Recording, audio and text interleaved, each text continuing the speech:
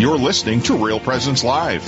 Now, back to more inspirational and uplifting stories and a look at the extraordinary things happening in our local area. Heard right here on the RPR Network.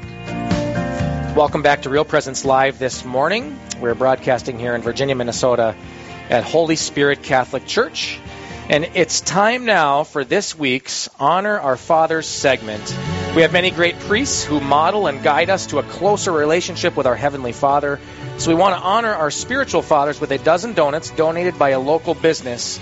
Let us know who you'd like to honor, and each week we'll draw a name and share who the winner is and find out why that particular priest was nominated by one or more of our listeners.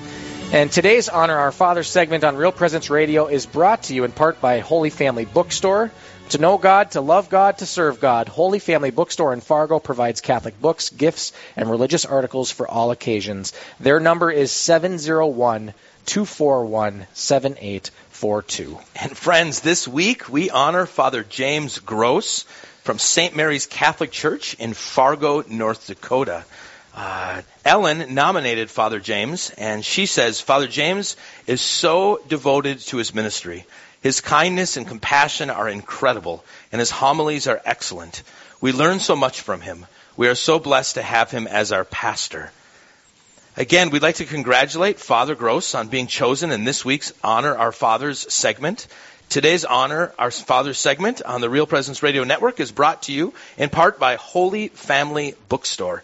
To know God, to love God, to serve God. Holy Family Bookstore in Fargo provides Catholic books, gifts, and religious articles for all occasions. And their number is 701-241-7842. So again, congratulations to Father James Gross, who I also know is very involved on Real Presence Radio. He's a host, and I'm so grateful that we get to honor him this morning on Real Presence Live. We're so blessed with so many great priests and friends. We need to continue to pray for them, to love them, to support them. And they are our shepherds, and they do so much. So the least we can do is honor them with some donuts. So congratulations again to Father James Gross, and job well done. And thank you for your incredible ministry that you do there in Fargo, North Dakota. So, well, Father, we're back on this morning's show, and just reflecting a little bit on one of our previous guests was Mark Holcroft, and we started to talk a little bit about, we talked about formation and brotherhood, and he experienced that in the context of youth ministry. And I wanted just to talk with you a little bit furthering that conversation, and especially keeping in mind in our listening audience all throughout the Midwest. All of you are in different parishes and have different experiences with youth ministry, with evangelization. And sometimes, I get people that talk to me, and they struggle. They see a little bit of indifference in our culture. There's the reality of many people are talking about the rise of the nuns, the Nones, and there's an incredible challenge before us today where we're growing up in a culture where we're thrusting so many of our people more with the sense of this humanism that I am at the center and I'm kind of navigating, trying to find truth. And many people in the midst of that context are losing faith. More people are claiming to say, I don't have faith. And one of the fastest growing demographics of that is our young people. And I know that in this next segment, I just want to talk to that because I know on your heart, you had many years of youth ministry experience before you became a priest. I had many years working in the area of youth ministry. We've both seen this kind of unfolding, and we've also been working to try to engage that culture, to try to bring that fire back into them. And so I just want to kind of start with you and just, first of all, what was your story of youth ministry to start for our listening audience? They know you as Father Brandon, but before you went to seminary, what was your experience working with young people? Oh, and let me know, Mark said earlier, he said, I could talk the whole segment about this, but I'll try to do it in 30 seconds, I mean, basically, I grew up in a Catholic family, and I would say generally we're nominally Catholic. For most of my life, my mom was coming to Mass, my dad was at home, we had 4 children, and I would say that growing up, our youth program was adequate. It wasn't anything that was just like light me on fire. There were pockets of some good things going on, good-hearted people doing all they could. But I really actually got involved in an organization called Youth for Christ, which is a non-denominational organization that would have these things that they were called clubs, where kids from our high school would get together and there'd be fun games and activities. Then you'd read scripture and you'd have a little bit of a teaching. And there was just this life there that I really, my heart was drawn into. And I really started developing a relationship with the Lord at that time. I was still going to Mass on Sundays with my family and still getting a Catholic formation, but that was really taking place. And it was at that time where I don't know, I started loving, like, I would say ministry. I didn't know it at that time, but I felt at home at that place, and I was probably a high school senior, and I started getting tastes of what fellowship was, what fraternity was. I had some guys on my basketball team that we'd have little Bible studies together. And then I went off to college. I went to a Protestant Bible college. I was the only Catholic there with, 700 excited evangelical Christians and ready to convert you. Right. When I got there, I didn't realize what I was getting into. And when I got there, I got challenged a lot about my faith. But it was there that I studied my faith and it really came alive. And then from there, I served in Net Ministries for a year. And that's when, I'd say the gifts of the Holy Spirit really started stirring in my life and a desire to serve the church. And a crazy thing. 21 years ago, I got hired to work at Holy Spirit Parish in Virginia, Minnesota. Yeah. I had no idea what was ahead of me. I had no clue. I was a young 20-year-old kid, and I got hired at the parish I'm working at right now 21 years ago. If you would have told me I was going to be the pastor of this place 20 years ago, I would have laughed in your face. Priesthood was so far off the radar. But it was then that I was able to be a youth minister and be able to, as Mark was saying, going to sporting events, running a youth program here, running retreats, entering into families' lives, engaging, and saw some beautiful things happening right here at this parish. And I was here for 4 years, and then I went to Duluth and spent a year. And then finally I just had this thing in my heart that just kept saying, there's more. There's more. And I hated school. I was like a CD student. School is not my gig. Reading books is not my gig. I struggle with the academic life. But there was this fire in me. And the idea of giving up family was really difficult at that point in my life. But I jumped into seminary, and somehow, by God's grace, I made it through 8 years. I don't even, I look back, if that's not evidence of God's existence, I don't know what is. And from there, I got thrown into the parish, and I worked in Brainerd. I was a priest in Brainerd for 2 years, and I immediately was asked to kind of oversee the work of evangelization and youth ministry and all these sorts of things. That was kind of my role there in Brainerd in a major way, and that was a joyful experience, and there was so much fruit. And then I got sent here to Virginia, and I'm already in my 7th year, which is hard to believe, and youth ministry and evangelization is at the heart of who we are at this parish. And that's kind of a general timeline of kind of my personal testimony and story of how I got to this place right now. Yeah. Well, I want to go back to that those years when you were doing youth ministry here. You said 21 years ago, starting youth ministry here at Holy Spirit in Virginia. And I want to also allude to what you said earlier from, I can't remember what saint it was, but it was one of the popes. Yeah. The world listens more to witnesses than it does to teachers. And if it does listen to teachers, it's because they were a witness. And so I want to go back to you were a young adult at the time, working in youth ministry in Holy Spirit. And at the same time, I was a teenager in Duluth, Minnesota. And I just want to share kind of from my perspective of, I first came into contact with Brandon Moravitz as a youth minister as a teenager. And there were some retreats that we did in our diocese. And I still remember going to these retreats, and Father Brandon, then Brandon, was the leader on some of these retreats. And I still remember looking at this guy, I'm like, what is he on? He has something inside of him, but I will say it was very contagious. And as a formidable young, teenager who grew up in a good Catholic family and was trying to increase my Catholic faith, I'm seeing this young adult man who just loves the Lord, wants to share it, and there was just something different. And then I remember building a relationship with you, and you brought me out to a conference that was in Ohio, and you very much invested deeply in me. And then you were the one, as I graduated high school, went into college, and was navigating, I wanted the Lord to grow in my own life. All of a sudden, this Brandon Moravitz one day opens his trunk of his car, and he's like, I've got this application for Net Ministries. You should consider looking at this. And I still remember that night going back home. I just finished my freshman year of college, And Brandon Moravitz gives me this application, and I couldn't fall asleep. I'm laying there at 3 a.m, and my heart was pounding. And it was almost like the Holy Spirit was convicting me, saying, you need to look at this. And I remember the next morning, I finally fell asleep. I woke up, and I filled it out, and I said, Lord, if this is your will, I'm going to apply and open all the right doors. It was very late. It was the last, chance for you to go and be interviewed. But I guess I reflect on that because in your times in youth ministry, one of the things that I appreciated was you really tried to make the church compelling and contagious. And I think that's something that's a good recipe for youth ministry today. We look all throughout our churches, and how do we bring the gospel to a culture that can be indifferent? So maybe, I don't know if you want to speak to that. Why is it important in our culture today to bring the gospel in a compelling way, in a contagious way that's attractive to young people? Yeah, I think that's so critical, Ben, that we have to make the faith attractive. And we have to draw people. In some ways, we as disciples of the Lord have to be magnets of the Holy Spirit that draw people in. And I think in the midst of what we're facing right now as a culture and as a church, we're too quick to just post statements, of division, and I disagree with this and I agree with this, and it becomes just this battle as opposed to attracting people, And again, I didn't know I was doing this. Like when you were talking about when I was in youth ministry at 20 years old, that's all the Holy Spirit, because I didn't have any real formal training. I had net ministries. But now that I know what I know, I look back and I say, that's amazing the way that worked out. Because I think about, again, Sherry Waddell, she talks about this, how you have to first build trust with people. And that's that relational ministry. Yeah. Before you start talking to them about the Eucharist and abortion and contraception and confession, if we just puke that out on people without a relationship, the chances of that bearing fruit are next to null.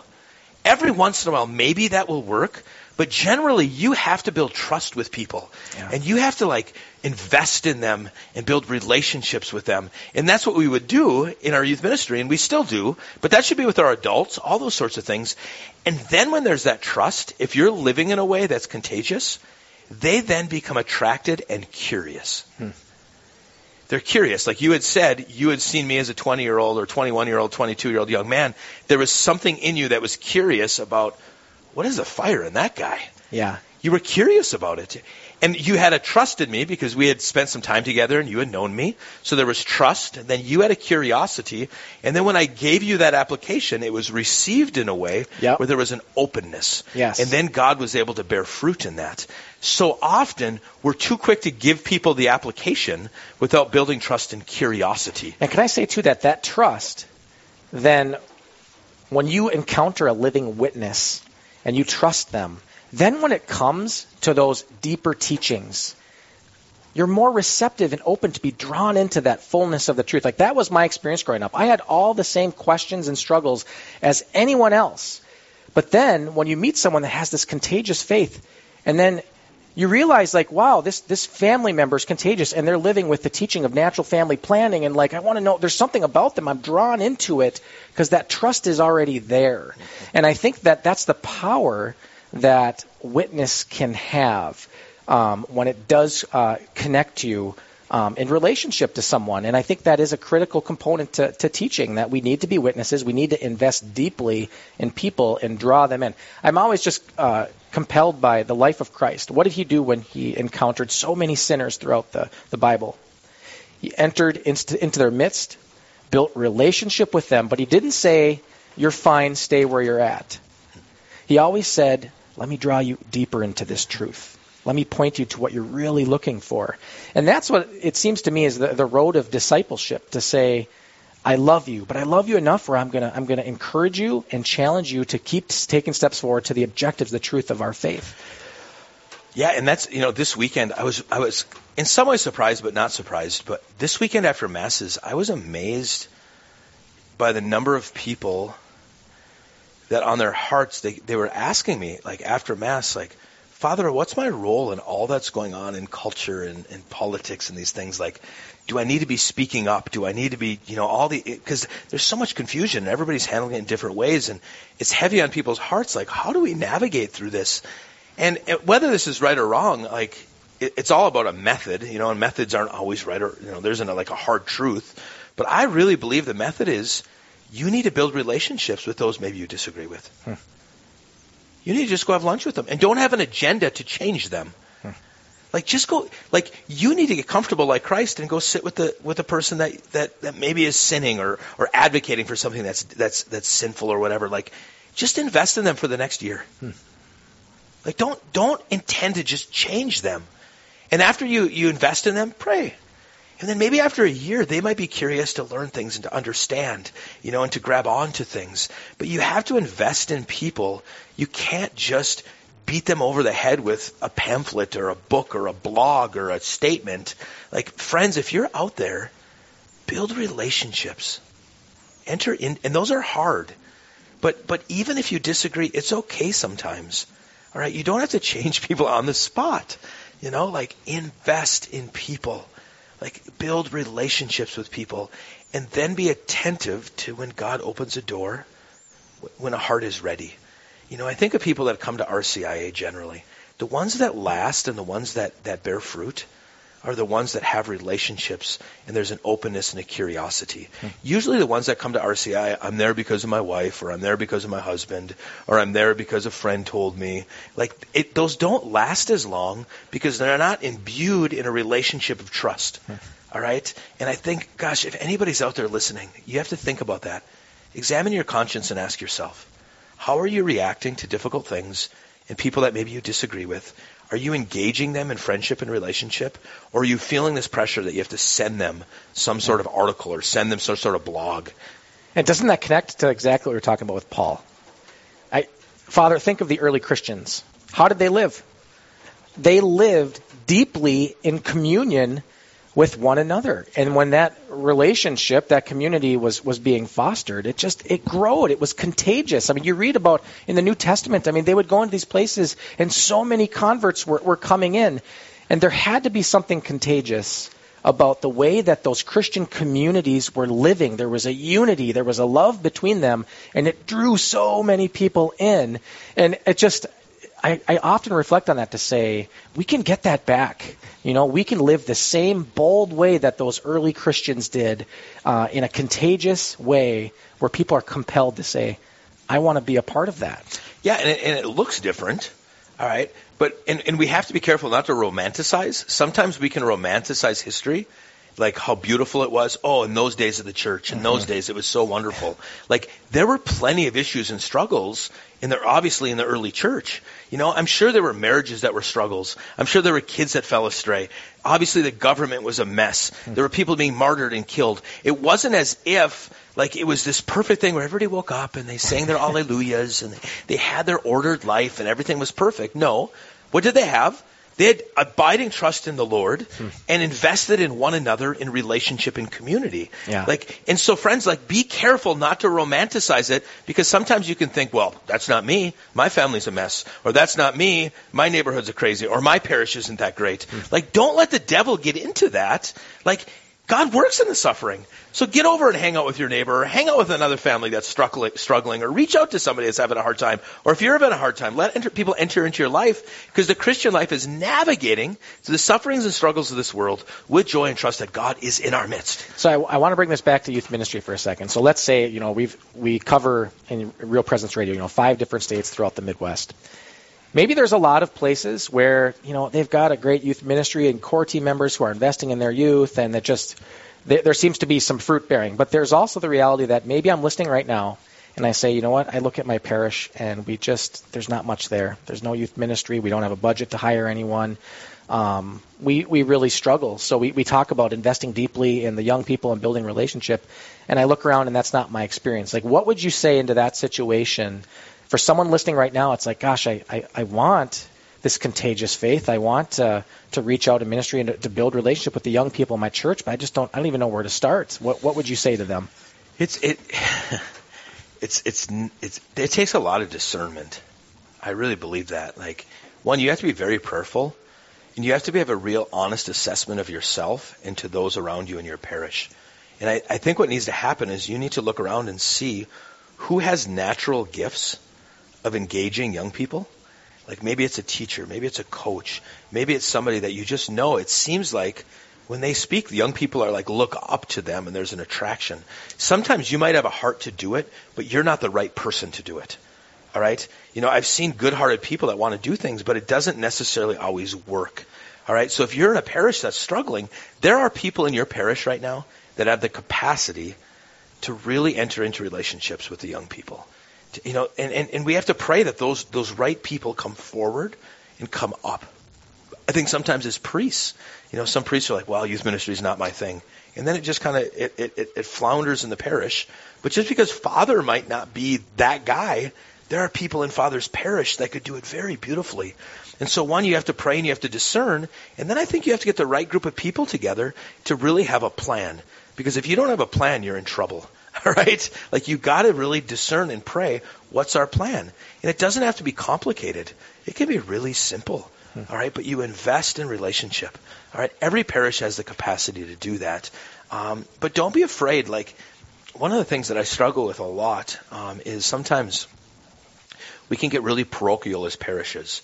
Like, oh, that's their parish, this is my parish. If there's one parish that has something beautiful going on, don't be afraid to access that and use that. All right? It's okay. You can access some of the things that are going on in youth ministry. Some parishes are blessed with more resources and things. Don't see that as a threat.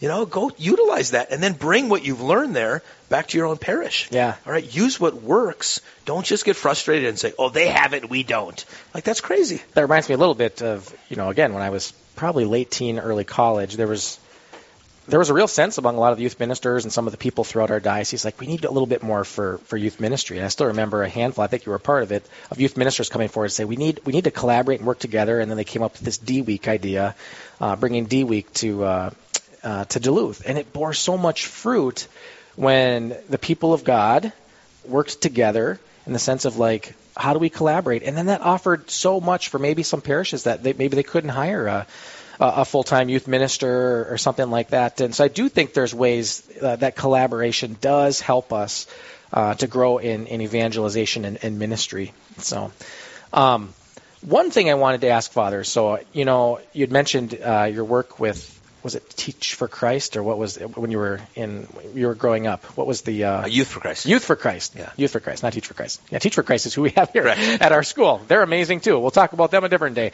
But I'm curious, like, you grew up in this youth ministry, and in many ways, like, that was kind of contagious. But I'm curious because as you continue to grow in your faith and in different youth ministry, one thing I loved in my own experience as a youth, and you were leading youth ministry, was your great sense of always speaking to the sacraments. And what is one of the best gifts that we have in our church and the young people? Like, we can have all the best methods and the best games and all these things. But looking back in some of these retreats that you led, why was it so powerful? We put the kids before Jesus in the Holy Eucharist. We gave them the opportunity to be on their knees before God in reconciliation, to be forgiven of their sins. And I look at my own testimony in my life that I would not be where I am today if it wasn't for one of those retreats in the sacrament of penance. That it changed the trajectory of my life. And so a lot of times we can come on and we can tell people, like, here's all these models and games and different things, and those are absolutely, there's a place, and it's important that we structure, great experiences for kids. But sometimes maybe we make it a little too complex, where are we going back to the basics of, well, how do we help kids grow closer to Jesus? Well, let's try placing them before Jesus in the Most Holy Eucharist. What are your thoughts about the way that the sacraments play for youth ministry today? Yeah, there's no doubt about it, Ben. The greatest source of grace and goodness and life is in the sacraments of the church. Everything flows from those sacraments. But also, the sacraments aren't magic. You can't just go to Mass and go to adoration without any, again, personal relationship with the Lord and a community. Sometimes we can think that, parents, some of you might not like when I say this, but I just, sometimes, like, the confession is one of those things. Like, sometimes parents use confession as a discipline maids. You screwed up, now you're going to confession. And the kid walks into the confessional and is like, forgive me, Father, for I have sinned. My mom's making me be here.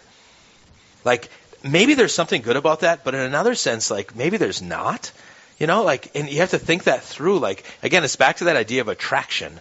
You know, like we want to attract people to the sacraments of the church and not like mandate and force those sorts of things. And it's a complicated kind of dilemma. But when you were saying about your powerful experiences on retreat in things like adoration and confession, a lot of that was because your heart was prepared for that experience. Mm-hmm.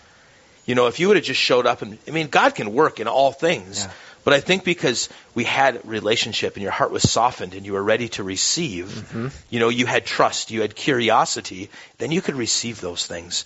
All right. But again, everything flows to the sacraments. Everything flows away from the sacraments. All right. So everything that we're doing should lead us there. We're not just building relationships for the sake of relationships. We're not just having fellowship for the sake of fellowship. If it's not leading us to the Lord and the sacramental life of the church, it's worthless. Like, it needs to bear fruit there. But then from there, we go back into the life of service and fellowship and community. So all these things are important and critical. And sometimes we look at everything in a hierarchical way. But in some ways, it's like this tapestry that's all together that makes something beautiful when it's all being done together. And sometimes when we get caught up and say it has to be all fellowship, or it has to be all this, or it has to be all that, it's dangerous. All those things develop the true disciple. It's almost like a recipe, right? You have all these ingredients and components and some are absolutely critical. And but when they are together, and I like that you use the word like when one has a soft heart, right? Like what keeps us away from the grace of God? Like if today you hear God's voice, harden not your heart, right? What keeps us away is hard hearts. And when we try to bring youth before the Lord, we need to work on that. They're before the Lord with a soft heart so that they can receive. Because so many times, and especially going back to this idea of in a world of indifference, oftentimes we do live where a lot of people do have these hardened hearts. So in that work to say, if we want this faith to last and we want them to cling on to the Lord, this contagious faith, we work to soften those hearts so that they can have an encounter with Jesus. Yeah, and perfect example is this past Wednesday night. All right, we've got, 60, 70, 80 of our high school students here on Wednesday night. And we start in our social hall. When they get there, there's snacks, there's music. We play a couple ridiculous games, you know. Like I just gave kids 30 sheets of paper and said, let's see which small group can build the biggest tower with these pieces of paper. We put on loud music, and they're all laughing and talking and having a good time. And then we speak to them a little bit about virtue, and we give them a little bit of education. And then what do? I say, hey, anybody that wants to go in the church, there'll be adoration and praise and worship going on there, and I'll be in the confessional. Young people, if you don't want to go, you can go home right now. It's up to you to decide if you want to go to the church. Do you see how different that is than me saying, all right, we're all going to the church to pray now? Like, I'm inviting them to go. And it started with a fun game to soften their hearts. We gave them a little bit of a message, and then we give them ownership to decide, are you going to go to the church and pray, or are you going to go home? And it's amazing. It was packed. Yeah. And the kids didn't feel like they were being forced. Ownership. And we had beautiful music. There were kids coming to confession. There were some beautiful confessions. But it's their own, they're being attracted, not being mandated. Yeah. And there is a big difference between the two. And we saw that so beautifully just this past Wednesday night right here at our own parish. Great stuff. We're going to continue this conversation. We're going to go to break, so stay with us. We will be right back.